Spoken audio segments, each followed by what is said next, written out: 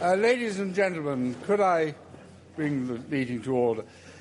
As you all realise, or you wouldn't be here, it really is impossible to do justice to Lord Rhys of Ludlow in an introduction of this sort. If I were to deal adequately with his achievements and his career, it would really leave no time at all for the lecture. And you've come to hear the lecture, not a resume of his achievements and career. So let me praise you to an inordinate degree. He has held 3 posts, any one of which would represent the summit of many people's ambitions and would represent the summit of a glittering career. He's been President of the Royal Society, Astronomer Royal, and Master of Trinity College, Cambridge. He's also a Knight, a member of the House of Lords, and he is a holder of the Order of Merit, which, as I'm sure you know, is in the personal gift of the Queen, and therefore in a slightly different and more exclusive category than most other honours.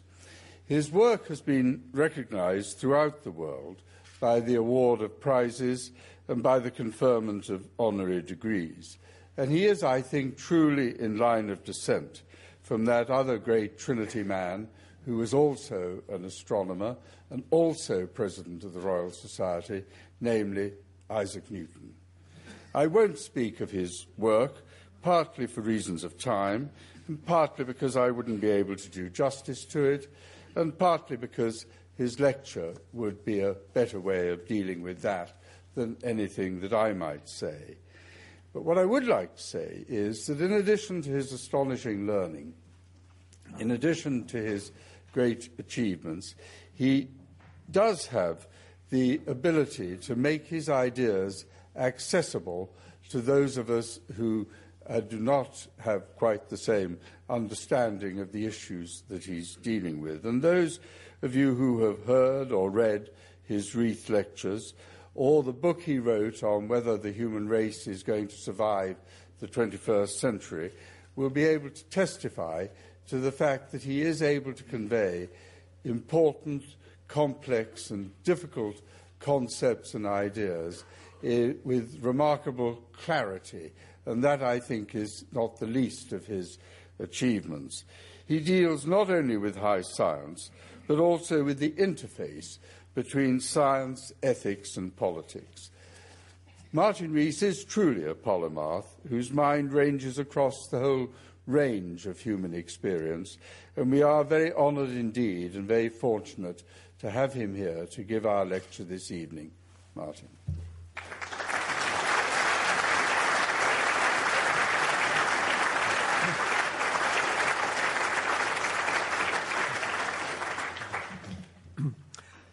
Chancellor, Vice-Chancellor, ladies and gentlemen, it is indeed a great pleasure and privilege to be giving this special annual lecture at the university. And I should say I'm going to give a sort of cultural lecture. It's about science, but thinking of science as something which is not only the basis of our modern lives, but part of our culture. Indeed, I think we should realise that science is the most truly universal culture, spanning all nations and faiths. Protons, proteins and Pythagoras are the same from China to Peru. And my own subject of astronomy, which I'll focus on, is specially universal. One other thing about astronomy is one of the oldest of all sciences. It's the oldest, perhaps, except for medicine. And at the risk of insulting any medics in the audience, I'll say it's probably the first to do more good than harm. And it was, of course, first pursued for the calendar and navigation, but subsequently it's been pursued for other reasons. And it is perhaps the most universal environmental science, because the night sky is the one part of our environment that we share with everyone throughout the world, throughout history. All humans have gazed up at the stars in wonder and mystery and interpreted it in their own way. And, as I'll try to explain, we have, we think, a deeper understanding now than the ancients did. And one of the first people to think about it seriously, already mentioned by the Chancellor, was Isaac Newton, who was probably the greatest intellect of the last millennium, and he was indeed an alumnus of my college in Cambridge, but he was a deeply unattractive character. He was solitary and obsessive when young, vain and vindictive in his later years. I'd far rather have met Darwin, and I would even claim myself to be a more pleasant person than Newton. Newton, of course, famously showed that the force that makes the apple fall is the same as the force that holds the moon and planet in their orbits. And he must have thought about space travel. This picture is from the English edition of his book Principia, and it's still the neatest way I know to explain to students the concept of orbital flight. You can see what's happening. A cannon is being fired from a mountaintop, and if the cannonball goes fast enough, then the Earth curves downwards no more slowly than the trajectory curves downwards. It goes into orbit. Now, Newton calculated that the speed the cannonball needs to have to go into orbit is about 18,000 miles an hour, far beyond, of course, the cannon of his time. And as everyone knows, it wasn't until 1957 that the Soviet Sputnik went into orbit, the first artifact to do so. And the Russians quickly put a dog into orbit, and then 4 years later, Gagarin, the first man in space. And I'm reminded of anecdote. Gagarin came to England soon after his flight and was hugely mobbed by the public. And Harold Macmillan, the Prime Minister at the time, said it would have been twice as bad if they'd sent the dog. Whatever we think of Macmillan's politics, he was someone with a certain wit. Only 8 years after Gagarin, we had pictures like this picture, iconic for environmentalists, showing the Earth as viewed by astronauts orbiting the Moon. The Earth's delicate biosphere contrasting with the sterile moonscape where Neil Armstrong made his one small step in 1969. And the Apollo astronauts went there, and I treasure this photo signed for me a few years ago by 7 of the Apollo astronauts. And it was only 12 years from the first Sputnik to the landings on the Moon. And at that time, I think most of us would have expected that 40 years later, there'd have been people on Mars, something like that. But 2001 was not like Arthur C. Clarke's vision at all. And the reason, of course, was that the motive for the Apollo landings was superpower rivalry. And the political impetus was lost after the Americans had achieved this goal. And it was a very long time ago. I suspect a large fraction of this audience can remember this, but for our students, it's ancient history. They know that the Americans landed men on the Moon. They know the Egyptians built pyramids. But these both seem ancient history, activities motivated by rather arcane and mysterious motives. And since the last men returned from the Moon 40 years ago, hundreds have been in low Earth orbit, many in the International Space Station shown here, but none has gone further. But of course, although manned space flight has languished, we now depend on space in our everyday lives, GPS, sat-navs, weather forecasting and communications. And space science has burgeoned, as has robotic exploration. Robots have been a lot further. And indeed, they've beamed back close-up pictures of varied and distinctive worlds. And I'll just show you a few pictures, going out to Mars and beyond. Well, before we get to Mars, this is a picture which was taken by a spacecraft on the way to Mars when it was about 16 times further away from us than the Moon is. And you see this picture, which is rather beautiful, which shows the Earth and the Moon, with the Sun, of course, on the right-hand side. And this was taken on the way to Mars by a space probe, which then went to Mars and sent back from Mars pictures like this. This is the European Mars Express, which sent back pictures of the Martian surface. Let me show a few of them here. This is a gorge about 10,000 meters deep on the surface of Mars. You may have read last year about evidence for still possible flow of water on Mars. There was water in the past, but this shows pictures taken about a month apart, showing something happening even now on these slopes on Mars. And, of course, there have been craft landed on Mars. This is the Phoenix space probe, which is able to dig to a depth of 1 meter and analyze in situ the soil. Going out beyond Mars, the next planet you encounter is Jupiter. Here is Jupiter, and here are the 4 moons, first discovered by Galileo, and they are extremely distinctive. Io, here it is a volcanic and sulphurous place. On the other hand, Europa is much colder. It's got ice all over its surface.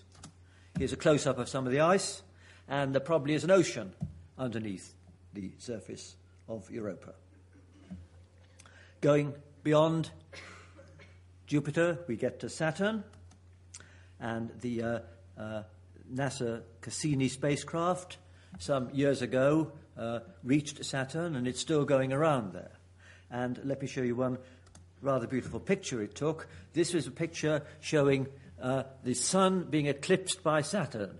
So the Cassini spacecraft is beyond Saturn at such a distance that the image of Saturn just covers it. So this is an eclipse of Saturn by the eclipse of the Sun by Saturn.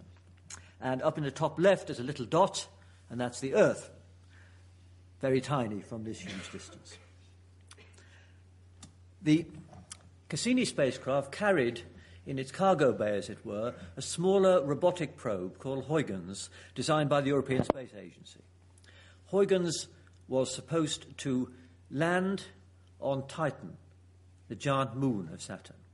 And this is an artist's impression of what was supposed to happen. It was supposed to open a parachute and land on the surface of Titan, about which very little was known. And this is a great achievement in robotics, because it takes a radio signal hours to get to Saturn and back. So this wasn't being controlled from the Earth. It was on its own for 2 weeks when it was released from Cassini. And it did exactly what it was supposed to do. The picture on the left and in the center were taken on the way down, and on the right, that's where it landed. Well, this looks a rather attractive sort of place with rivers and a little lake, but the temperature is minus 160 degrees centigrade, and that river is liquid methane. And those little lumps on the right are methane ice. So it's not a very salubrious place, no beachfront property there, really. Well, this was a pioneer robotic probe, and I would hope that within the coming decades, all the bodies of the solar system will be explored and mapped by flotillas of tiny robotic spacecraft. But will people follow them? This is Harrison Schmitt, the last man on the moon 40 years ago. I think the practical case for sending people into space gets weaker all the time with every advance in robotics and miniaturization. Indeed, as a scientist or practical man, I see little purpose in sending people into space at all. But as a human being, I am an enthusiast for manned missions. And I hope that some people now living will walk on Mars. But they will go as an adventure, not for any practical purpose. And I don't think that this expedition would be politically or financially feasible except as a cut-price venture, perhaps privately funded, spearheaded by individuals prepared to accept higher risks than NASA or ESA could impose on civilian astronauts. It's got to be a high-risk enterprise. Indeed, the first people to go to Mars will probably go with one-way tickets. It's much more expensive to come back than to go there. And when I was asked, I said I would be happy to go when I was a bit older. Well, I'd like to emphasize that there is no practical case. People sometimes say we should go into space to escape the world's problems, but there's nowhere in space that's as clement as the top of Everest or the South Pole. So no one is going to go into space except as an adventure with the same motive as those who do climb Everest. Well, one of the things everyone asks is there any evidence for life anywhere elsewhere in the solar system? The answer so far is no. The various places have been thought about: Mars, Titan, meteorites or comets, or maybe under the ice on Europa. We don't know. There may be some life, but I think no one expects any very advanced life. Freeze-dried bacteria, not much more than that. But let's therefore extend our horizons beyond our solar system to the realm of the stars, because there things are much more exciting and moving faster, and there is real hope that we will be able to make intelligent estimates of how likely it is that life exists. Well, here we have the stars, and one of the things we've learnt just in the last decade, essentially, is that these stars we see in the sky aren't just twinkling points of light. They are stars like the Sun, most of which are orbited by retinues of planets, just as the Sun is orbited by the Earth and the other planets. We've suspected this for a long time, but only in the last decade or so have we achieved any evidence that this is the case, and this evidence is still indirect. It's derived in two ways, and let me mention both of them. If there's a planet orbiting a star, then what actually happens is that both the star and the planet orbit around their centre of mass, what's called the barycenter. The planet goes round in a nearly circular orbit. The star goes round in a much smaller circle because it's more massive. And, for instance, due to the orbit of Jupiter, the Sun is moving in a little circle at a speed of a few meters per second. Now, even though the planets can't be seen, spectroscopy is precise enough that it's possible, by looking at the light from the star, to detect the small change in Doppler shift as it goes round in this little orbit, even though the motion is only a few meters per second. And observations of this kind have been made of hundreds of stars. And, of course, if you know what this velocity is, you can infer, obviously, the orbital period of the planet and also the mass of the planet. And in this way, several hundred planets have been discovered. Don't worry about this, but this is just a list of stars and the planets they have around them with the size of the orbits. And there are some stars with several planets. There's one that's been found to have 7 planets orbiting around it by doing the sort of Fourier analysis of the Doppler effect. The planets discovered by this technique, however, are only big ones, rather like Saturn or Jupiter, the giants of our solar system. This technique isn't sensitive enough to detect an Earth-like planet, because the Earth induces motions of only a few centimeters per second in the Sun, and that's not big enough to be detected by the Doppler effect. But there is another technique that's now being used, which is capable of revealing planets no bigger than the Earth orbiting other stars. And here the principle is very simple.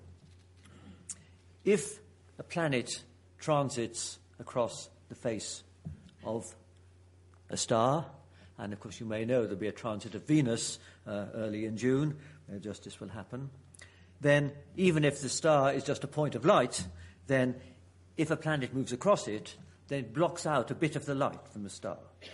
And for instance, if the Earth moves in front of the Sun, and this is observed from a great distance, then because the Earth has about 1% of the radius, 10 to the minus 4 of the solid angle, the brightness of the star will appear to dip by 1 part in 10,000. Very small effect. But this has been looked for. The Kepler spacecraft, which has been in orbit for 3 years now, is looking at an area of sky about 7 degrees across and measuring the brightness of 100,000 stars in that part of the sky to a precision of 1 part in 100,000, and doing this several times an hour for each star. The aim is to find instances where you see these regular dips, and of course you've got to have 3 dips coming around before you're sure you've got a regular orbit. And already it seems they have found more than 1,000. And incidentally, the data stream can be made available to amateurs. You can get the time series on one of these stars and analyze it in your computer. In fact, on the stargazing TV program last month, you may have seen some amateur who found a planet by analysing the time series for a particular star and finding these regular dips. So we now know that Earth-like planets are common, and these planets have a variety of properties. There are some which are very close in, and there's one case where there's a planet orbiting a double star. So if you were on that planet, you'd have 2 suns in your sky. In fact, Brian Aldiss wrote a science fiction story in the 1970s about that, and he was really chuffed when people found there really was a planet with 2 suns in its sky. And this is just a simulation of a system that's been discovered which has got 6 or 7 planets in it. Well, these techniques that I've mentioned, the Doppler effect on the star or the effect of the transits, these are indirect. What we'd really like to do, of course, is to actually see the planets. And that's much harder. To see how hard it is, let's imagine that you were on some other planet around another star with a big telescope and looking at our solar system from, say, 50 light years. Then, from that distance, the sun would look an ordinary star, and the Earth would look, in Carl Sagan's nice phrase, a pale blue dot, very close in the sky to its star, our sun, and billions of times fainter. Very hard to detect. It's like looking for a firefly next to a searchlight. But if these hypothetical aliens could observe the pale blue dot, they could learn quite a bit about it. The shade of blue would be slightly different depending on whether the Pacific Ocean or the landmass of Asia was facing them. So you could infer that there were continents and oceans and the length of the day and probably something about the climate and the seasons, and maybe even by looking at the reflected light, something about the atmosphere. Well, we can't do that, but in 20 years we'll be able to do just that type of observation for Earth-like planets orbiting other stars. We'll do this either from a big array in space, but more likely from a telescope on the ground. Telescopes on the ground are not nearly as expensive as big ones in space, and the European Southern Observatory, which already has the world's best telescopes, has a plan to build in the next 10 years what's called, in a rather unoriginal nomenclature, the Extremely Large Telescope. It has its mirror would be 39 meters across. And this room is about sort of 15 meters across, so think of a mirror whose diameter is 3 times the width of this room. It has actually not one sheet of glass, of course, but a mosaic of smaller ones. And this instrument would be able to image Earth-like planets around stars 10 or 20 or 30 light years away, and draw the kind of inferences which, in my story, the aliens could draw about the Earth. Well, the next question we want to ask is there going to be life on any of these distant worlds? And biology is a much harder subject than astronomy, and the answer is we just don't know. We don't even know how life began on the Earth. We know how it evolved, but we don't understand the transition from the non-living to the living. And therefore, we can't say how likely it is. We can't say whether it was a rare fluke on the Earth or whether the transition to life is something that would happen in any environment. If we understood that, and this is clearly a big challenge for the most terrestrial biologists to understand the origin of life, then we would know how likely it is that life exists elsewhere, and we'd have a better idea of where to look. But at the moment, we should just look for any evidence we can, in my opinion. The sensible thing to do is to start off looking at Earth-like planets, but we shouldn't restrict attention to them. We shouldn't be too anthropocentric. There may be other kinds of life which are quite different. And indeed, science fiction writers have lots of ideas. Balloon-like creatures floating in an atmosphere of a planet like Jupiter, swarms of intelligent insects, and all kinds of ideas. And incidentally, I tell my students it's better to read first-class science fiction than second-rate science. It's more interesting and no more likely to be wrong, and it stimulates our imagination. But although I think it's worth using all possible techniques to look for evidence of life, simple life and advanced life, we don't know. We don't know how likely simple life is. Still less do we know what the chances are that simple life, once it got started, would evolve into a complex biosphere containing any creatures that might be intelligent. But nonetheless, it's worth the search. Of course, there are some people who think they know the answer already. They think they've been visited by aliens or abducted by them. And in my role as Astronomer Royal, I get letters from these people. I respond in two ways. I say, first, do they really think that if the aliens had made the huge effort to come through interstellar space to the Earth, would they just make a few corn circles, meet a few well-known cranks, and go away again? It seems unlikely. And the second thing I say is that these people should write to each other and not to me. Well, despite feeling that there's no evidence yet for intelligent life, it's worth the search. And as you know, there are groups searching for seemingly artificial signals. And if we were to detect something artificial, like a string of prime numbers or the digit of pi, even though it might seem rather boring, then it would carry the momentous message that concepts of logic and physics weren't limited to, as it were, the hardware in human skulls, but existed somewhere else. And that would be a colossal discovery.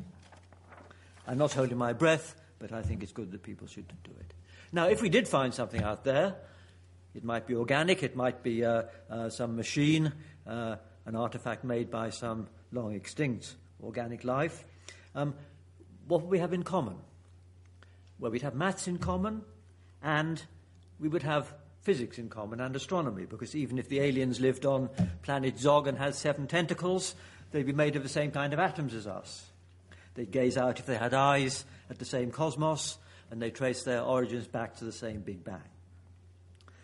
And if we detected a signal, we would, of course, have time to think of a measured response, but, of course, the signal would take many years in transit, so there'd be no scope for snappy repartee, as it were, even if we do discover these people.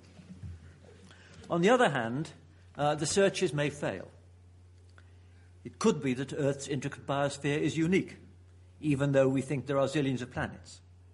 And that may be disappointing, for the searchers certainly, but it would have its upside, because it would imply that we need be less cosmically modest, because our tiny planet could then be the most important place in the galaxy. Perhaps even a seed from its life in the far future could spread through the entire galaxy. Well, let me go back from the complexities of biology to the simplicities of the inanimate cosmos, the stars. We do understand quite a lot about stars. They are sort of gravitationally bound fusion reactors, kept going by nuclear fusion, and we can understand them because although stars live a very long time compared to astronomers, we can see lots of them. And just as if you'd never seen a tree before and you went into a forest, you could infer the life cycle of trees by looking around at the saplings, the dead trees, etc. Likewise, we can understand how stars evolve. And we see places where they're forming. They form in places like this, the Eagle Nebula. There's enough dusty gas in here to make many hundreds of new stars. And incidentally, this is a cartoon which shows why we're not surprised that planetary systems are common. When a dusty gas cloud contracts under its own gravity to make a star, starting off very large and diffuse, then even if it's spinning very slowly, then as it contracts, it'll spin faster, like the ballerina pulling in her arms. And so what will happen is the successive stages of this cartoon, that the gas cloud contracts, and then a star lights up in the center, but it spins off around it a dusty disk, and the dust agglomerates into rocks and into planets. That's how we believe the planets in our solar system formed, and this is a generic process, so we're not surprised to find that there are planets, but only in the last decade have we found many. And, of course, it's very important to see how the planetary system differ from ours, because we want to know, is our planetary system typical or not? Because when you only have one system, then you're rather frustrated. It's like if you are doing animal behavior, you wouldn't just study one rat because it might have hang-ups of its own and weren't typical. So up till now, we've only had one planetary system, but now we have a whole lot, and we can ask what is typical about them and what is exceptional. Where we see stars forming in places like the Eagle Nebula, and we see stars dying. This is a star dying, and the sun will look like this in about 6 billion years, when it flings off its outer layers, leaving behind a dense cinder in the center. And big stars die in a more violent way. This is a famous object in the sky called the Crab Nebula, which is the remnant of a supernova explosion, when a massive star explodes at the end of its life. And this particular object is the debris from an explosion that was witnessed and recorded by Chinese astronomers in the year 1054 AD. I don't know if anyone reads Chinese here, but this is the record of the Chinese emperor's court astronomer, I guess the counterpart of the Astronomer Royal in that system, who reported that a guest star had appeared and become brighter than a full moon, and then disappeared after a few weeks, and we see in that location this expanding debris. Now, you might think that a system like that is far away and long ago and irrelevant, but thanks to this man here, Fred Hoyle, Cambridge professor, we know that we would not exist were it not for these supernovae. The reason is that in the course of its life, a star transmutes pristine hydrogen into helium, then helium into carbon, oxygen, and all the way up the periodic table. And then, when it's used up its nuclear fuel, it faces a crisis, its core implodes, it blows off its outer layers, as you saw in the crab. And that processed material then merges with the interstellar gas and will then make new stars. This is... if I had a 2-hour lecture, I'd go into all this, but I'm not going to. But this is the sort of recycling process that happens in the interstellar medium. Pristine gas goes into stars, and then stars, at least the big ones, which become supernovae, throw it out again, and then new stars form. And in this way, the elements of the periodic table are built up, and this theory, pioneered by Fred Hoyle, can explain why carbon and oxygen are common, why gold and uranium are rare. And they tell us that we ourselves are the ashes of long-dead stars, or if you're less romantic, we're the nuclear waste from the fuel that made stars shine, and each of us contains atoms that came from thousands of different stars all over the Milky Way, which all exploded more than 4.5 billion years ago, before our solar system formed. So we are linked to the stars in a more intimate way than even the astrologers have ever thought. And that's, I think, a rather nice and poetic thought. Well, going to a larger scale, since we're in Bath, I thought I should mention Herschel, who was the first person to realize that the stars are in a sort of disk-like galaxy. This is his famous picture of the stars he could see. And this is a modern picture of the inner part of the Milky Way. But because we are in our own galaxy, we can't see it very clearly because of all the dust that's around, but we are in a galaxy which contains about 100 billion stars. And if you could get 2 million light years away from the Earth and look back at our galaxy, it would look something like this. This is, of course, as many of you know, the Andromeda Galaxy, our nearest big neighbor in space. This is a disk viewed obliquely, which contains 100 billion stars orbiting around a central hub. And our galaxy, if we could get 2 million light years away and look back, would be just like this. And galaxies like this, assemblages of stars and gas, are the dominant features of the universe when we go to a large scale. And, of course, Herschel wasn't aware of other galaxies. Indeed, it wasn't until the 1920s that people were aware that our Milky Way galaxy was just one of many. And here's a picture of another galaxy. This is a disk that's viewed nearly edge-on. Now, you may think it can be very hard to learn anything about galaxies because they're far away, we can't do experiments on them, we can't crash them together like a physicist can crash together particles in an accelerator, and they have huge timescales. It takes about 100 million years for the stars to orbit around the central hub. You might think we're very helpless. But computers can help, because in the virtual world of our computer, we can do a speeded-up version, and we can do an experiment in our virtual world. And we can ask what would happen if two galaxies collided. And this is the sort of thing that does happen. You have two galaxies falling together, and the computation takes account of the gravity of all the stars on all the others, and you see that you end up with a sort of train wreck like this.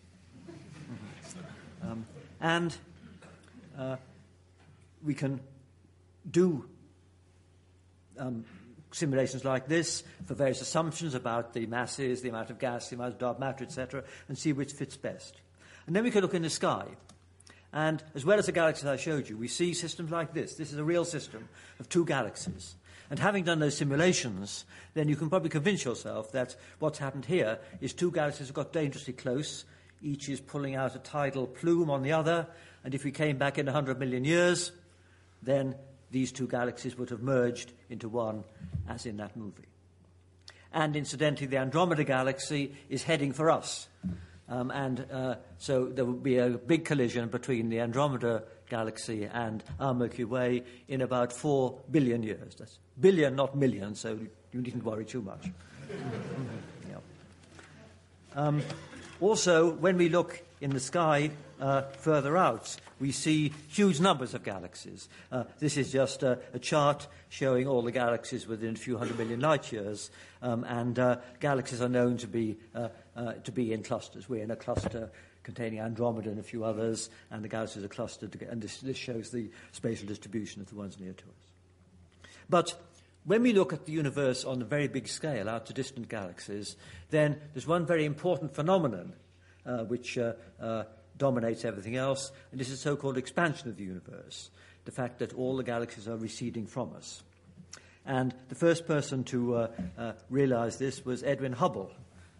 There he is there, very heavy smoker, as you can see, and he was the first person to realize that the galaxies were moving away, and the further they were from us, the faster they were moving away. That's shown symbolically by these arrows, the longer arrows further away.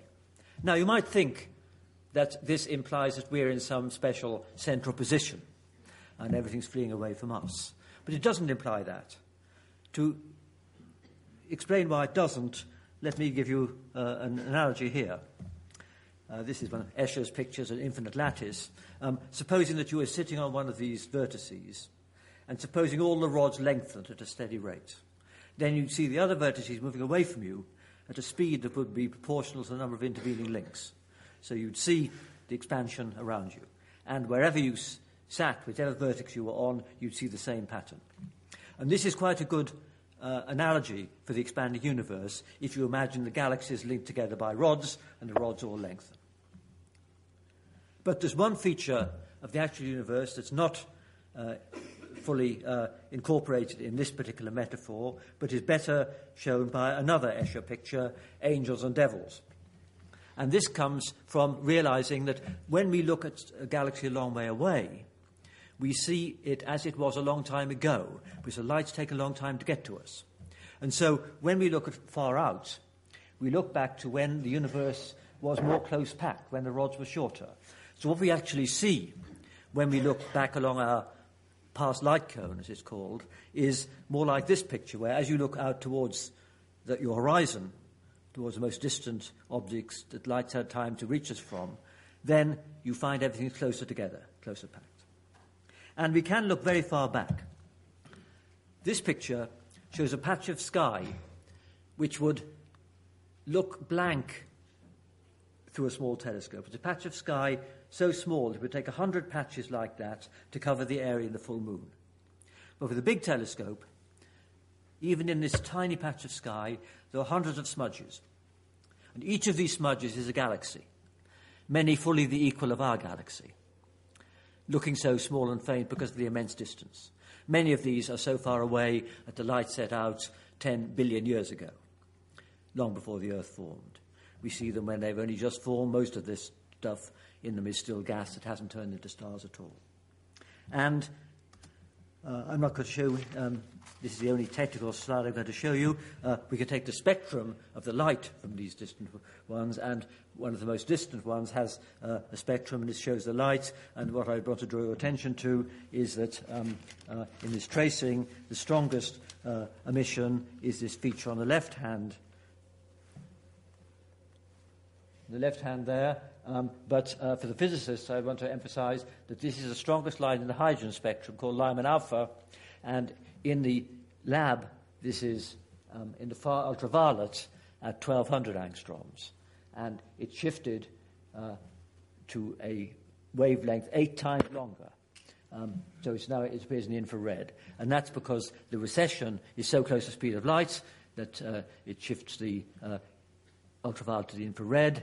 And another way to think of this is that when that light set out, the rods in the lattice were 8 times shorter. Everything was 8 times closer together. But what about the still earlier stage, when everything was so close packed that there weren't any galaxies? Well, again, let me just mention that that particular object I showed you was not a normal galaxy. It was a quasar, where it had some extra brightness from the fact that in its center there was a black hole which is swallowing up gas. And the most powerful objects in the universe are where there's a black hole and gas swirls into it, gets magnetized and very hot. And that particular distant object was much brighter than a normal galaxy because it has a black hole in the center. Well, going back to the very early universe, one of the most remarkable discoveries, which was made more than 40 years ago, is that intergalactic space isn't completely cold. It's warmed to about 3 degrees above absolute zero by weak microwaves. About 3 degrees above absolute zero. And if you measure these at different frequencies, you find they've got what's called a black body spectrum. And this radiation is, as it were, the afterglow of creation. It's the remnants of when the entire universe was squeezed hot and dense, like the center of a star. As the universe expanded, the radiation cooled and diluted, wavelength stretched. It's now dilute microwaves. It fills the universe. It's got nowhere else to go. And this is a relic of the hot early stages of the universe. And because of evidence like that, we have a picture of how our universe evolved from a mysterious, dense beginning, and some key steps are shown in this time chart here. The universe... the most distant galaxies we see, the ones I showed you, are sent out their light when the universe is about 10th its present age. The radiation is a relic of a much earlier stage, and there's other evidence back to 1 second. And indeed, we can with confidence talk about what the universe was like back to about a nanosecond. That's the time when everything in the universe, every particle had about the same amount of energy as can be achieved in the LHC in Geneva. And everything in our present universe was squeezed down to something the size of our solar system. And we have fair confidence in how, from that dense beginning, the universe evolved to its present state. And one thing which people sometimes are puzzled about is how, from that amorphous beginning, do we end up with structures? Because the so-called second law of thermodynamics says that structures tend to get washed out, whereas we start off with an amorphous universe, we end up with structure. And the reason for that is that as the universe expands, slightly overdense regions lag behind more and more and eventually condense out. And I'm going to show you a movie which shows a part of the universe where the expansion is subtracted out, and you see, as time goes on, this is time measured in gigayears. So this speeded up by 10 to 17 from real time, and it started off unstructured, but as time goes on, then the overdensities increase their density contrast. And we believe that this is how the structures in our universe formed. And incidentally, if I had more time, I would say that in that calculation, the initial conditions aren't at random. We observe the microwave background over the sky, and we know what the small fluctuations were in the early universe. You feed them in to the starting conditions of your computation, run things forward, and you end up with something which is actually like our universe now. So there is a genuine link between observations we make of the microwave background and of the present-day universe. Well, we'd like to ask, why is the universe expanding the way it is? Why does it contain the mixture of atoms and radiation that we observe? And as I say, we can extrapolate back to a nanosecond, but that's not enough. Most people suspect that the key features of the universe were imprinted by physics which is very uncertain, because when we get back to within the first nanosecond, conditions were so extreme that we lose our foothold in experiment. Conditions were far more extreme than we could ever achieve here on Earth. So now it gets more speculative. But it is thought by many cosmologists that the key features were imprinted when the universe was that size. Not merely squeezed down to the size of the solar system, but to the size of a tennis ball. And at that stage, fluctuations were produced and the expansion was set up. Well, I won't go into this, but I should at this stage, indeed perhaps even before this stage, have put in here a warning sign to say that although you should take very seriously what I say about the universe back to a second or so, indeed those inferences are at least as well-based as anything a geologist tells you about the early history of the Earth, when we get back into conditions beyond the realm of ordinary terrestrial physics, then, of course, things get more and more uncertain. But we do have some interesting questions which the universe faces us with. One question is, just how big is the universe? How extensive is the physical reality within the remit of science? Well, I've told you that we observe this huge universe, all these galaxies, out to 10 billion years. But that's not all there is, any more than if you're in the middle of an ocean. You look at your horizon, but you don't think the ocean stops just beyond your horizon. We have every reason to think that our universe goes on much further than the horizon. We don't know how far, probably thousands of times further, and it could in fact go so much further that all combinatorial options are fulfilled. And there may be somewhere, there may be another lecture room like this with the same sort of people in it. But that would be far, far, far beyond the horizon. The universe could be that vast. And that's not all. Because what I've talked about now is just the aftermath of our Big Bang, as it were. But it's also possible that our Big Bang is not the only one, and there were others.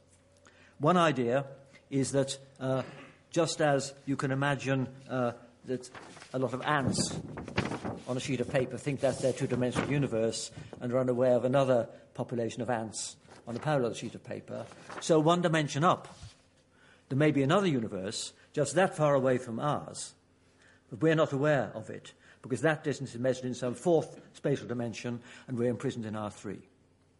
And there are other ideas. There's an idea called eternal inflation, according to which universes are sort of expanding and popping off, so our universe is just one of many. Well, so much for these speculations. Let me now give this picture, which is what I'd use if I wanted a logo for my research group. It's called an Ouroboros, and you can see what it does. It shows on the left the very small, and then the everyday world, going round to the very large on the right. And one thing that we learn in astronomy is that there are links between left and right, between microworld and cosmos. We know that the everyday world of cells, people, and mountains is determined by chemistry, how atoms stick together. The properties of stars are determined by the nuclei within those atoms. No, I didn't have time to mention it. The properties of galaxies are determined by the gravitational pull of dark matter, which is some subnuclear particle as well. So there's a link across there. This left-hand side here is the realm of the quantum, and this right-hand side here is the realm of gravity and Einstein's theory. And as you probably know, the two great pillars of 20th century science are quantum theory and Einstein's theory. And these theories haven't yet been meshed together. And that doesn't matter for most scientists, because if you're a chemist, you don't care about the gravitational pull between the atoms in a molecule. It's very, very weak. Conversely, if you're an astronomer, you don't care about the quantum fuzziness in the orbits of planets, because it's tiny, because they're so heavy. But if we really want to understand the beginning of the universe, we do need a theory that combines quantum effects and gravity. And that's symbolized as well gastronomically at the top here. And that's important because if we really go back to the time when the universe was the size of a tennis ball, then quantum fluctuations could, as it were, shake the entire universe. And so we need this unified theory, which is a challenge for 21st century physics, before we can really understand what banged and why it banged, as it were. And I just mentioned that string theory is one of the ideas that's been adopted, the idea that even space itself has a granular structure on a scale much smaller than ordinary atoms. Just like this lectern, you can't chop it up, you get down to atoms. Space you can't chop up until you get down to some tiny, tiny scale, which is a trillion times smaller than atoms. But on that scale, each point in our ordinary space, it's speculated, might be a tightly wound origami in extra dimensions. And those extra dimensions determine the actual properties of space. And we'll have to have a theory like that before we can make progress in understanding the real beginning of our universe. Well, I want to go back to this picture and say one thing about it that's more relevant to other sciences. There's a frontier of the very small and a frontier of the very large. But most scientists are neither particle physicists nor are they astronomers. They work on things that are very complicated down here. And the most complicated things in the universe are probably us and the biological world. And even an insect is far more complicated than a star. This, you may know, this is the flea, a famous drawing by Robert Hooke, who was Newton's least favourite FRS, who designed one of the first microscopes and was a wonderful draftsman, and he produced a book called Micrographia, which had wonderful pictures like this. You can imagine the public impact of these in the 1660s. And even this insect has layer upon layer of structure and is far, far more complicated than a star. And so that's why the greatest challenge is the challenge of complexity. And indeed, we humans, the most complicated thing we know about, we are, in a quantitative sense, midway between atoms and stars. It would take as many human bodies to make up the sun as there are atoms in each of us. The geometric mean of the mass of a proton and the mass of the sun is 50 kilograms, within a factor of 2 of the mass of the people here. So we are literally midway, and to understand ourselves, we need to understand the atoms. but we need to understand also the stars that made those atoms. Well, I want to just finally to zoom in on our Earth. And I'm sometimes asked, does astronomy give us any special perspective on the Earth and on everyday affairs?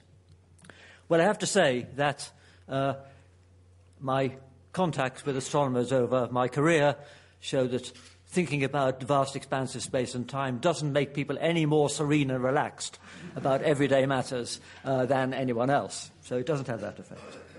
But I think there is one respect in which astronomers have a slightly extra perspective which other educated people don't have.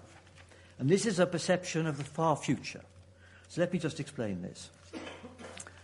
This is a time chart of the evolution of life on the Earth.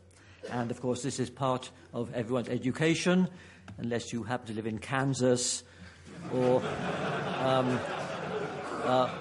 Kentucky or parts of the Muslim world. But I show this because even those of us who are entirely familiar with this, I think tend, at least subconsciously, to think that we humans are somehow the culmination. It ends with us. No astronomer could believe that. That's because we know that the time lying ahead is vast. This time-lapse drawing illustrates the life cycle of the sun, condensing from a gas cloud.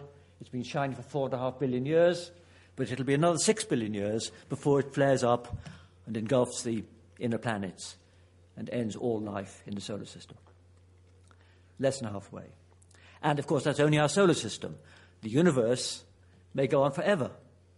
And to quote Woody Allen, eternity is very long, especially towards the end. So the time scale for post-human evolution is longer than the time span for evolution up till now. So any creatures witnessing the demise of the sun and sending this postcard would not be humans. They'd be as different from us as we are from a bug, because it's been 4 billion years or more of evolution. Darwin himself realized that there would be transhuman evolution. I think we would now say that that may happen even faster, because evolution in future, certainly for humans, will be on the timescale of technology and genetic manipulation, not the timescale of natural selection. So we can say even more than Darwin did, that there will be a post-human era of more variety and more wonder than what we've had up till now. And, of course, the machines may take over. But, and this is my final thought, even in this concertina time span that I've sketched for you, stretching billions of years into the past and billions of years into the future, there have been 45 million centuries on the Earth so far. Even in this extended time span, this century is special, because it's the first of those 45 million centuries on Earth when one species, namely ours, really has the planet's future in its hands and can make a big difference to what happens in the far future and could jeopardize life's immense potential. So this pale blue dot in the cosmos that we live on is a very special place, and we are on it at a very special time, and that, I think, is a good message for all of us, whether we're astronomers or not. Thank you.